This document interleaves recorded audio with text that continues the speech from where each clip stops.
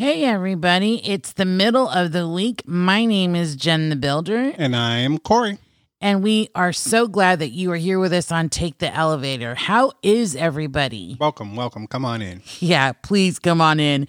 Corey, we're going to get right to it. We are going to go ahead and get started with my favorite thing. Not so much your favorite thing, but we're going to do it anyways. It's a would you rather moment. I'm adapting. I'm learning. Yeah, and you're getting good at this. And I noticed like you're more calm before we even do these things. Yes, I've given myself a great pep talk, so I'm ready. All right, so go ahead and give me a number. 777. Ew, that reminds me of Vegas. Reminds me of a song that was very popular in the 80s. I don't know that song. 777-9311. I don't even know. I'll have to look it up. Okay.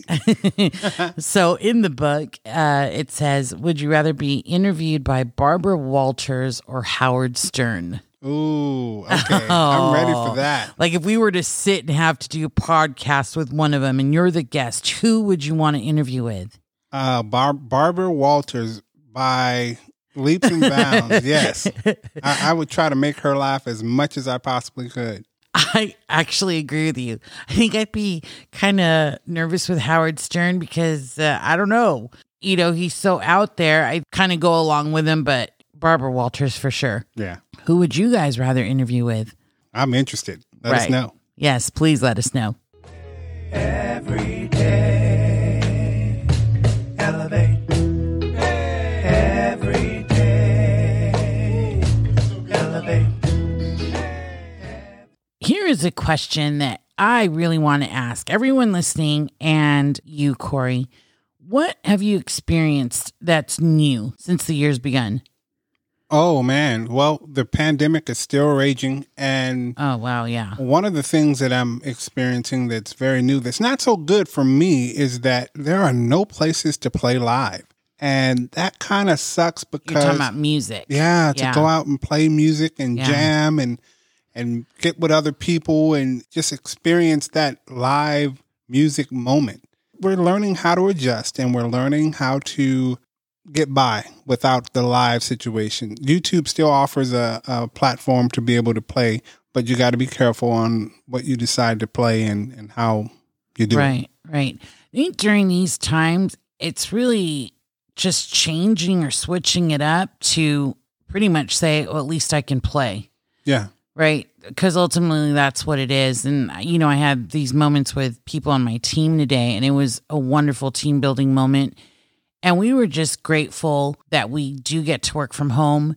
We appreciated being able to see each other on screen, that we have that capability. Camera works, right? We could see each other in their element and really appreciate who we are at home and get to see families in the background, our pets running around. So it's been a good experience with that. Yeah, it's nice. Yeah. So we appreciate what we've got. Every day, elevate.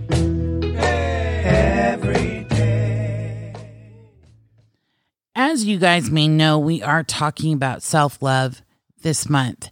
And it's been an amazing journey for me thus far to really talk about what that looks like, recall things that are good for us to do. So it's been great so far. Yeah, it has been. Yeah, and I hope you guys are getting a lot from it as well. Thank you guys for the feedback that's coming to us, things that you do. We will share that in the next episode. And all the engagement has been great. Oh, yeah, amazing.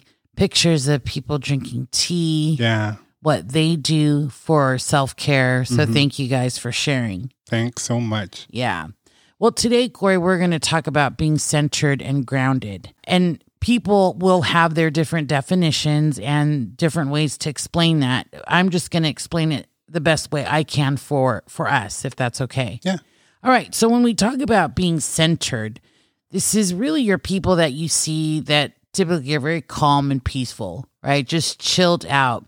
These people have a reference point, so they're able to go back to a certain point when life is challenging, when drama happens, when there's crisis, emotions push them off balance.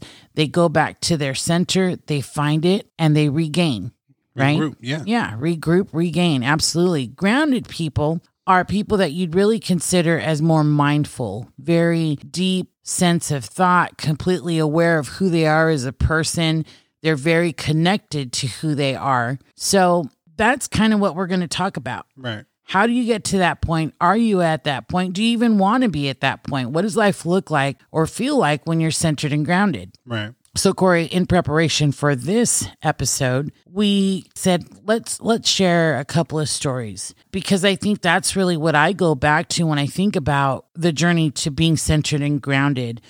What events in life have taken me to that point? Mm-hmm. When did I realize, like, you need to get it together? Right. Because it's quite messy right now. You are being real messy. Right. Okay. Do you have a moment that you want to share, or do you want me to start? Oh, go ahead. Help yourself. So there's quite a few moments.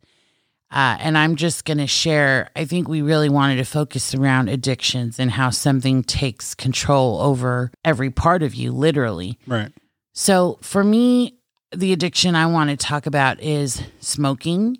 And some people say, and I've read, that it's worse than a heroin addiction. You know, that's what I've heard. Not sure how true that is. But I have to tell you, let me describe it to people who have never smoked. Good for you, first of all, because it is a crazy addiction to wake up in the morning and that be the first thing you think about, the first thing you reach for. And I remember I had to smoke, Corey, after every single moment. It was like an excuse to go smoke. If I have a stressful moment, I'm stressed out, need to step away from this, I'll be back. Or I have a good moment, a high, you know, it's a fun time. Oh, I need to take a breather because that was just way too exciting. So every moment constituted for a cigarette. Right. And it would be the thing that I thought about, like, oh, what time is it? What time is this event over? Because that means I can step away and go take care of that. I mean, I would get anxious if I couldn't find a lighter. And so even going back to those memories and remembering that, it's like, wow, really? That's how deep in it I was. If I couldn't find a cigarette, you know, or if I ran out and didn't have time to go get them, you're like looking for other smokers. That fiend is something I don't miss. Right. Absolutely. And it really held me captive. And I tried time and time again to stop. I would tell myself, this is it. And I want to go back to that when we talk about getting centered and getting grounded and how thoughts play a huge part in all of it. Right. So that's a brief description of my addiction. And it was years. I can't even count how many years. I think from the time I was 18, I stopped for a while because I was pregnant with my kids, and then ended going back on it because it was more of a social thing, knowing that it became an addiction. Right. That is the story. Yeah, my story is very similar.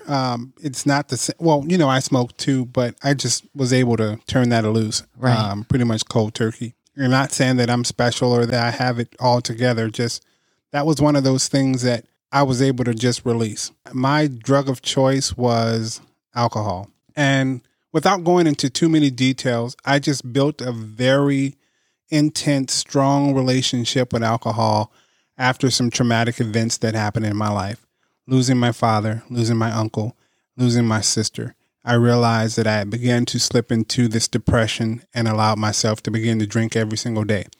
Structured my life around alcohol. Yeah. Even got jobs that would allow me to be able to drink while I was either at work, clubs, bars, etc., and just be able to function as an alcoholic at all times of the day.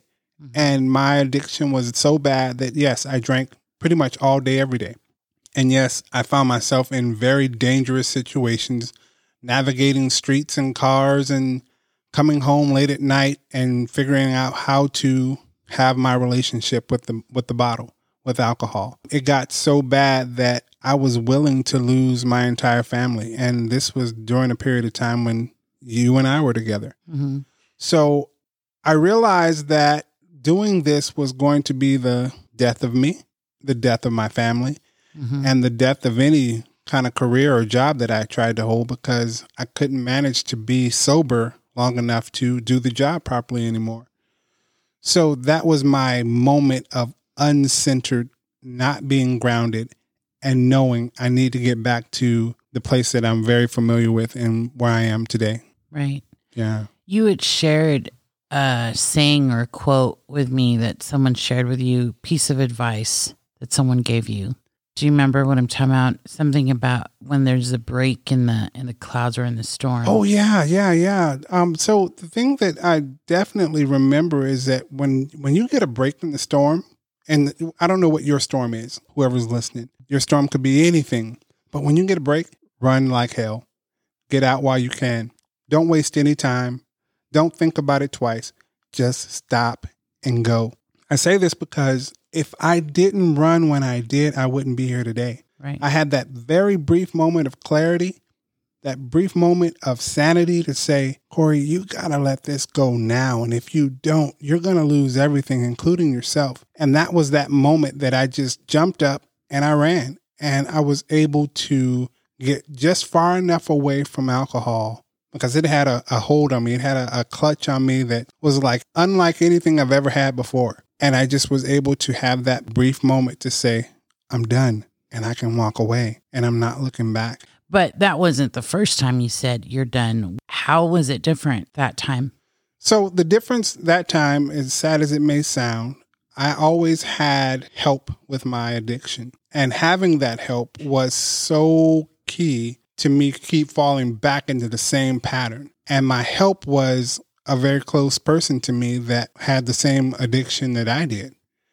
And so every time I found myself getting away, there was always that pull back in to do it again and to go back. Sure. Once that person was no longer in my life, I was able to walk away and stay away. And so I know that's hard to tell people to walk away from the person if they're still here with you. But sometimes you got to do something to save your own self. That's for real. Yeah. For me, my turning point with smoking after trying and after even lying to you about it because I was so embarrassed that it was still a thing that I was dealing with, there were two things. For some reason, there was just this voice that said, if you don't quit this now, this will be the thing that ends your life. Right. And how can you look at your family, your husband, your kids, knowing that you had every opportunity to walk away from this? Mm-hmm. So that was number one.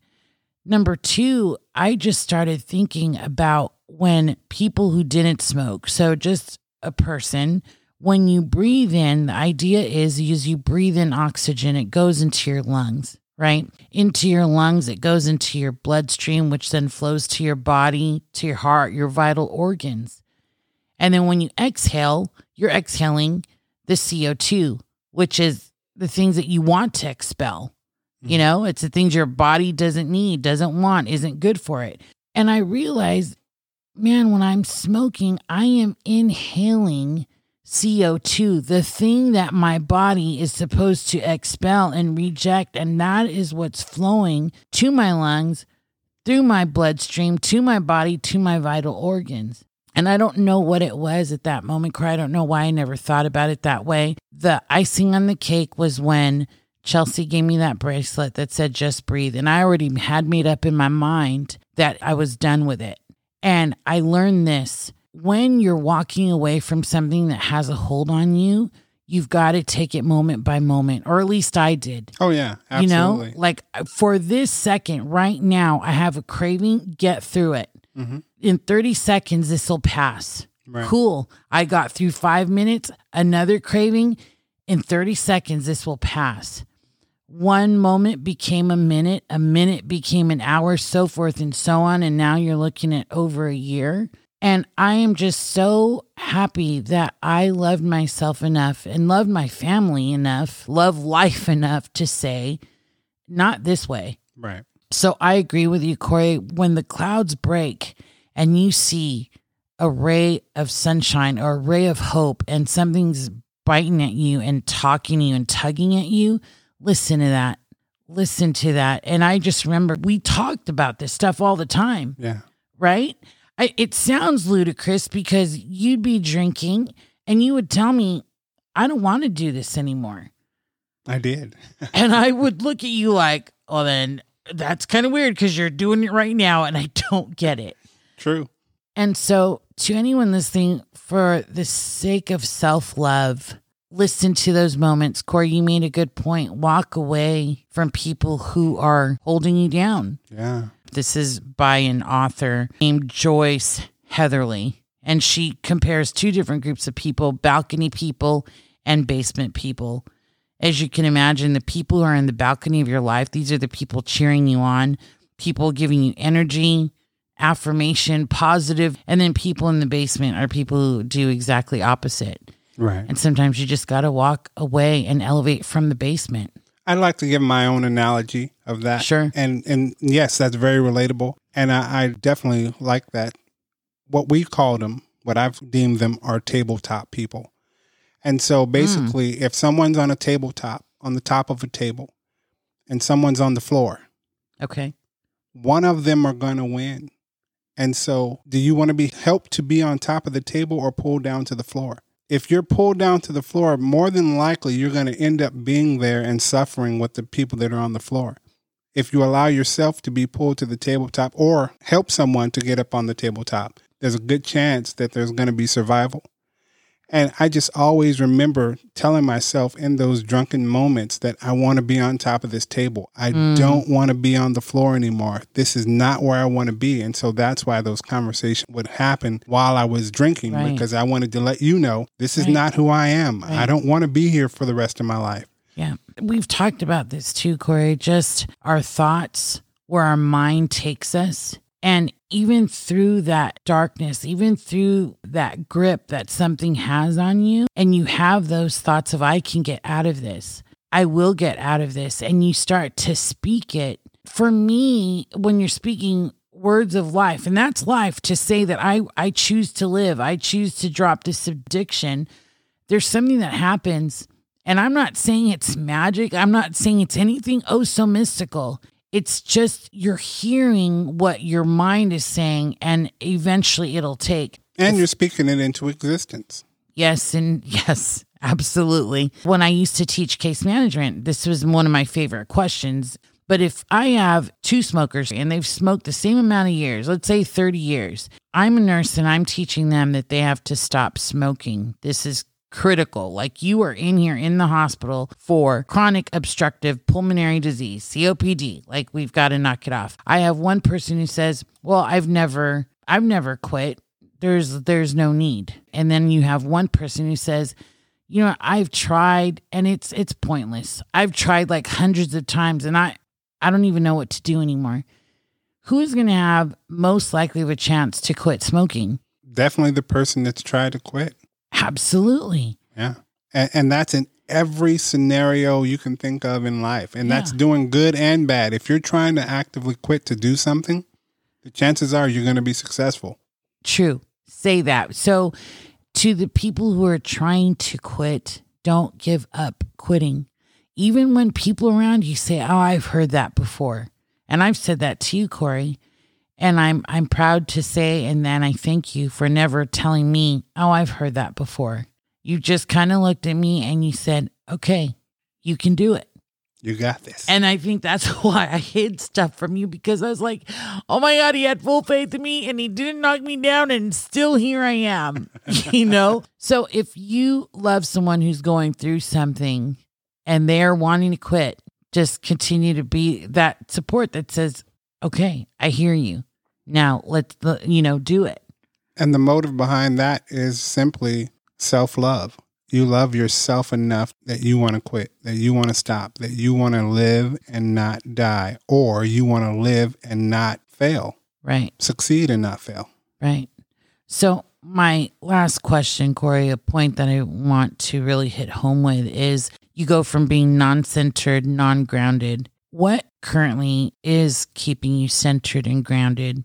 I'm going to just expand on that a little bit. People say that if you're centered, grounded, and they're two different things, so I'm sorry that I'm mixing them up like this.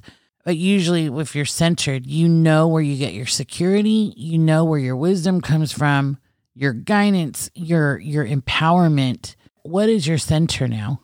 It's what you said. It's that moment-to-moment action that's always happening. I'm not trying to get to 2 years down the road, 3 years down the road to look back and see what's happened. It's every moment counts. Every second is valuable. Every tick of the clock is priceless. So it makes you become centered because you want to see the next moment. You want to see the next second. And when you do, you look back and you say, wow, look what I've accomplished now. Look where I am now. Look what I've done now. Look at who I'm with now.